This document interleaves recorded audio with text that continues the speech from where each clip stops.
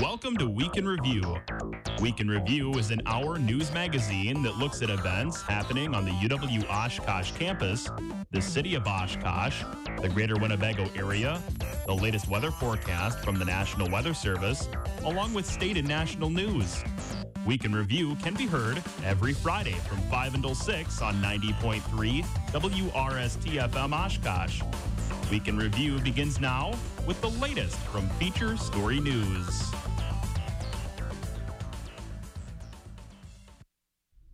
This is 90.3 WRST-FM and WRST.org. Good evening. This is Week in Review on your Friday, November 19th. I am News Director Chandler Brindley. Our top story this evening, Oshkosh's new middle school gives the public an opportunity to vote for its new name. Emma Goetz reports. According to Fox 11 News, Oshkosh Area School District's new middle school is inviting the public to vote on a name. The district superintendent, Brian Davis, said this is an exciting time for our entire community, and we look forward to working together with families and the public to not only name our new middle school, but continue our path of creating innovative learning environments for our students and ensuring our district is future-focused. The public is invited to vote for 3 finalists as the new school's name. The 3 finalists are Jesse Jack Hooper, who was an activist and pushed for women's voting rights and helped pass the 19th Amendment, Paul H. Poberenzi, who is a military veteran and aviator who founded the annual EAA Air Venture Convention in Oshkosh, and lastly, Val Phillips, who was a civil rights leader and was Wisconsin's first African-American judge and served as the state's first non-white woman for Secretary of State. Votes can be submitted through an online survey, which can be found at the Oshkosh Area School District website. The survey and voting closes at noon on November 22nd. Reporting for Week in Review, I'm Emma Goetz. Thanks, Emma. COVID-19 transmission rates are increasing in children under 12 in Wisconsin.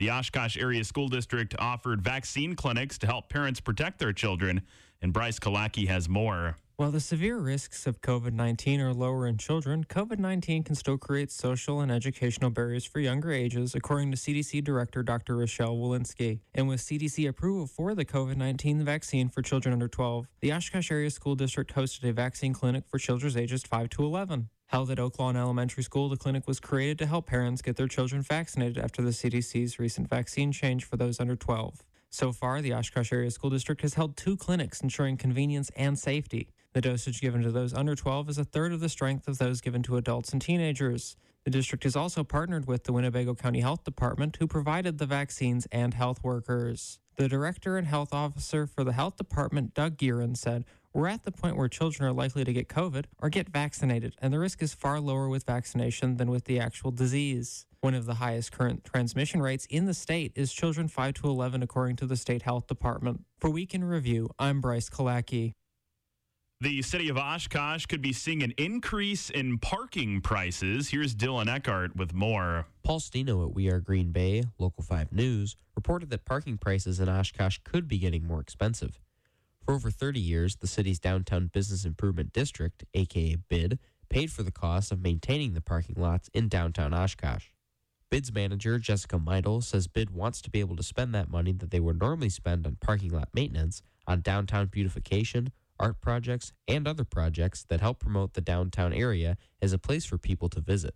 This would cause monthly parking passes to increase from $20 to $30, and the annual parking pass would go from $210 to $340. Oshkosh Director of Transportation Jim Collins says so far that his department hasn't received any negative feedback regarding the decision to raise parking pass rates. Parking will remain free in Downtown Business Improvement District parking lots for those who are parking for less than 2 hours. For WRST News, I'm Dylan Eckhart.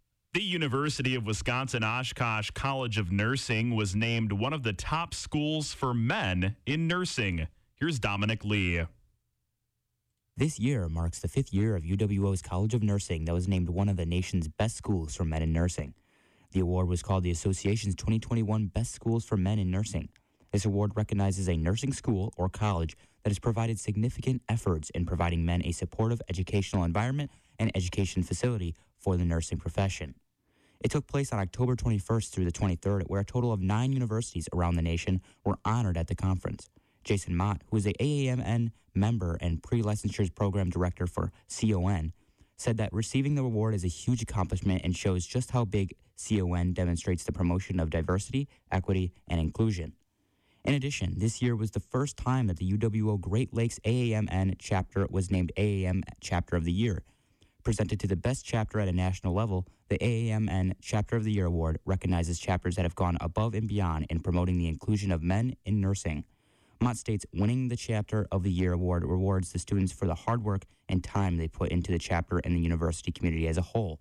It gives them the recognition of being the best chapter of AAMN in the entire nation.